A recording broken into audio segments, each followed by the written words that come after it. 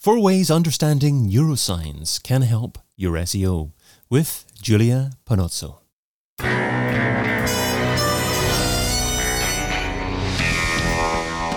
The In Search SEO podcast is brought to you by SimilarWeb, helping you build better SEO strategies with digital intelligence, insights, and data. Hey, it's David. What does neuroscience have to do with SEO? And how can neuroscience help SEO? That's what we're discussing today with a lady who, before working in digital marketing, obtained an MSc in cognitive neuroscience and clinical neuropsychology. She now runs her own agency specializing in neuroscience research and driving customer acquisition tests informed by cognitive patterns and bias. A warm welcome to the In Search SEO podcast, Giulia Panozzo. Thank you so much for having me. Thanks so much for coming on, Giulia. Well, you can find Giulia over at neuroscientive.com. So, Giulia, what does neuroscience have to do with SEO? So, neuroscience, for those who are unfamiliar with the topic, is the study of the brain and the nervous system in the attempt of uncovering the behind the scenes of how humans think, make decisions, behave, and so on. So, as SEOs, because we're always trying to reach the user behind the screen at the end of the day, it's quite beneficial to know how our users make decisions, and it can help us frame information in a better way for better processing. So there's different ways actually that neuroscience can help us as SEOs. We got 4 steps today. Would you like me to carry on with that? Yeah, absolutely. So today you're sharing 4 ways understanding neuroscience can help with SEO. So starting off with number 1, getting and retaining attention. Absolutely. So the first thing at the end of the day when we're talking about SEO is we're trying to get the user attention because we're competing with a number of other results on the SERP. And the same sort of competition for attention we find in the normal world, right? At the moment, for example, I am deciding to focus on this conversation to make it a great podcast, but there's so many other stimuli around me, and the same goes for you, David. And for example, I got kids screaming outside. I could decide to focus on that. But the way that we select certain stimuli for further processing is a process called selective attention, and is determined by internal motivation. So for example, when you need to focus on something and you know that as your internal motivation. But there's also external stimuli that we don't even realize, but they elicit this sort of attentional shift towards a stimulus. So, for example, if we're talking about, having to scroll all the results that we have on the SERP, there's different features that we react to as humans, and they have been highlighted in neuroscience studies. So some of these are cognitive biases that we can expand on later as well. And some of these are the perceptual features of how the result looks. So we react to, for example, faces, so emojis. That's been something that has been highlighted to elicit a particular pattern of activation called the N170, which is, basically a pattern of activation which is observed in reaction to faces configuration, and emojis as a result. So I always try to tell my SEO colleagues to test emojis, although obviously it goes if it aligns with your brand. Because if you're a financial super serious brand, it might be misaligned with your brand voice, but they're definitely a way to get the attention on the SERP. And sometimes Google might decide that they're not relevant to the query, so they'll cut them off. But in other, whether it's on the SERP or it's in the content or in CRM, if you're involved at any, if you have your own brand and you're sending out emails, that's something that definitely captures the attention. And the other way that we react to, the other thing that's been highlighted and has been shown to elicit other patterns of activation that are observed in anyone really, regardless of our backgrounds or of our and any kind of other factors, is when we're presented with a stimulus that is not the one that we expect. So for example, this is called the mismatch negativity. It's a really interesting topic. I recommend going and read about it because it's amazing. But basically, whenever we, for example, in an array of stimuli, so in an array of results, we kind of get used to what the results look like, but there's a not stimulus, a not result. There's something that is something we don't expect. We react to that. So our attention goes directly to that stimulus. I would imagine that, you're saying you potentially test using things like emoji, but I would imagine that if every website starts doing the same thing, then it lacks the cutting edge and you don't get the attention then. Exactly. That's a great point, because if everybody does the same, then this effect it dies down because we're not presented with something unexpected anymore. So at that point, if everyone was to use the same strategies, so for example, that happened with the SERP features like reviews or, the recipe results, they all look the same right now. So what can you do as a brand to differentiate, to stand out? And I would recommend to obviously look at a SERP, look where your competitor are not, like what are some of the features that your competitors are not investing in. At the time, FAQs for recipes was not really a thing. Now FAQs are sort of irrelevant for Google, since they're not showing that anymore, like on the result, or like they're not showing it with that much prominence. But then you have to find as a brand what makes you stand out. And a lot of brands will be really resistant to that because they're always trying to do what their competitor does. But then it might, make you play on the safe side, but then it's not making you stand out. It's not getting the attention that you would get automatically otherwise. So the second way that neuroscience can help your SEO is organizing information for easier processing. Yeah, absolutely. Because we need to understand that even as SEOs, we're choice architects. So we have the power and the duty to organize information in a way that our user can comprehend and can process faster. Because even when we're doing a search, when we're consuming content as users, there's so many things that happen at the same time. It might be a search that we do while we're working, while we're walking, or talking to a friend. So even when we put so much effort in creating content as marketers, the user will only really consume a bit of that. So we need to make sure that we follow some guidelines, I guess, to make their processing faster. So the way that I like to talk about this is by explaining some of the cognitive biases that enter the domain of information processing. One of these, for example, is the serial position effect, which states that it's made up of two sub-effects. One is called the primacy effect and one is the recency effect. And the primacy effect states that given a list of words, we remember the most the ones that are presented at the start. And the recency effect states that given the same list of words, we remember the ones that we see last. And the same goes for the way that we consume content.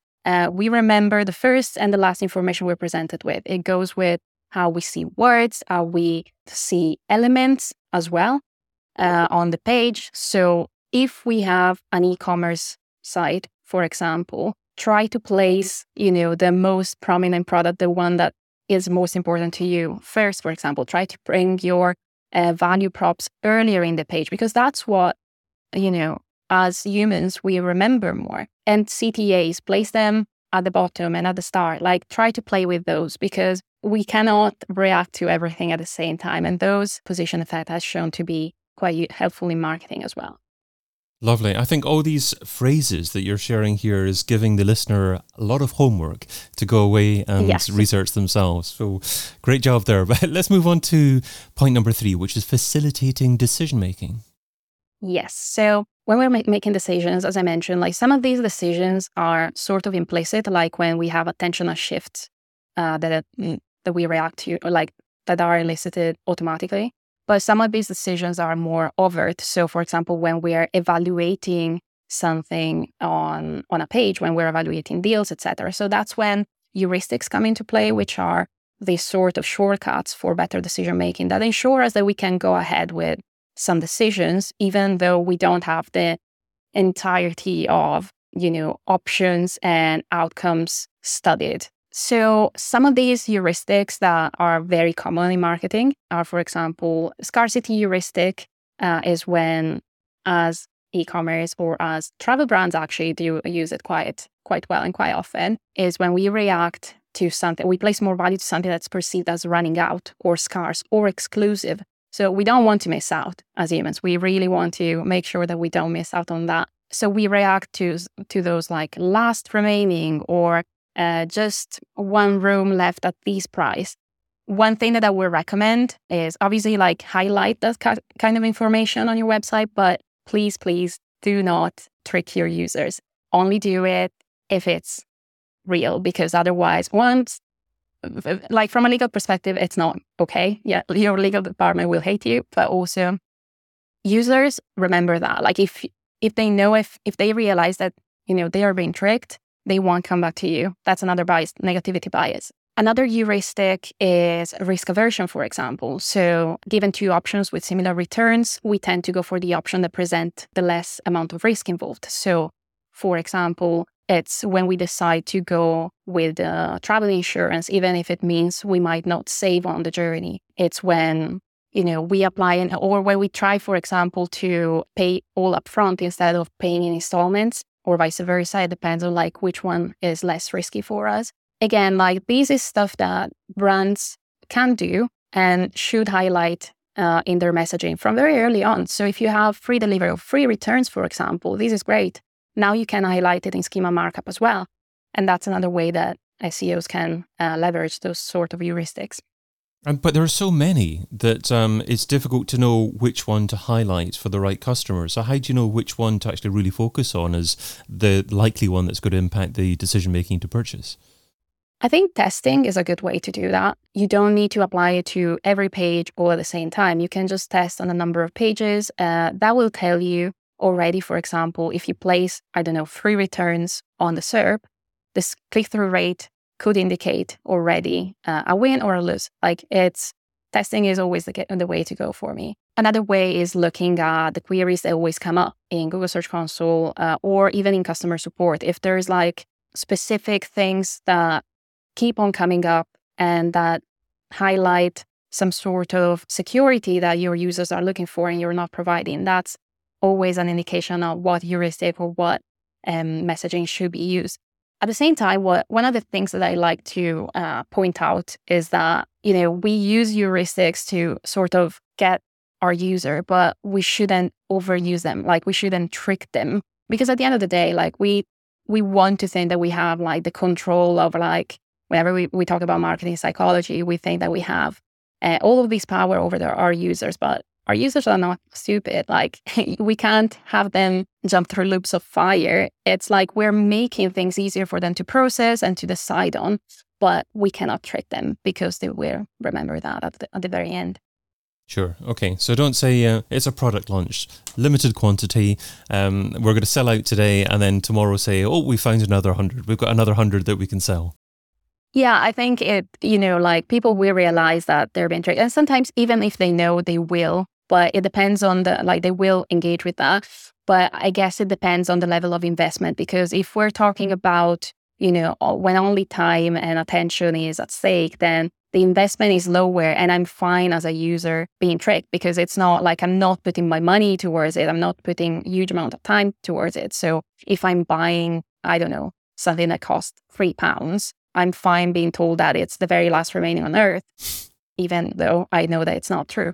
However, if I'm talking about, like buying a house, I won't fall for that. That's when heuristics don't really work in that sense, because, we're prone to evaluate the options, in a more thorough way.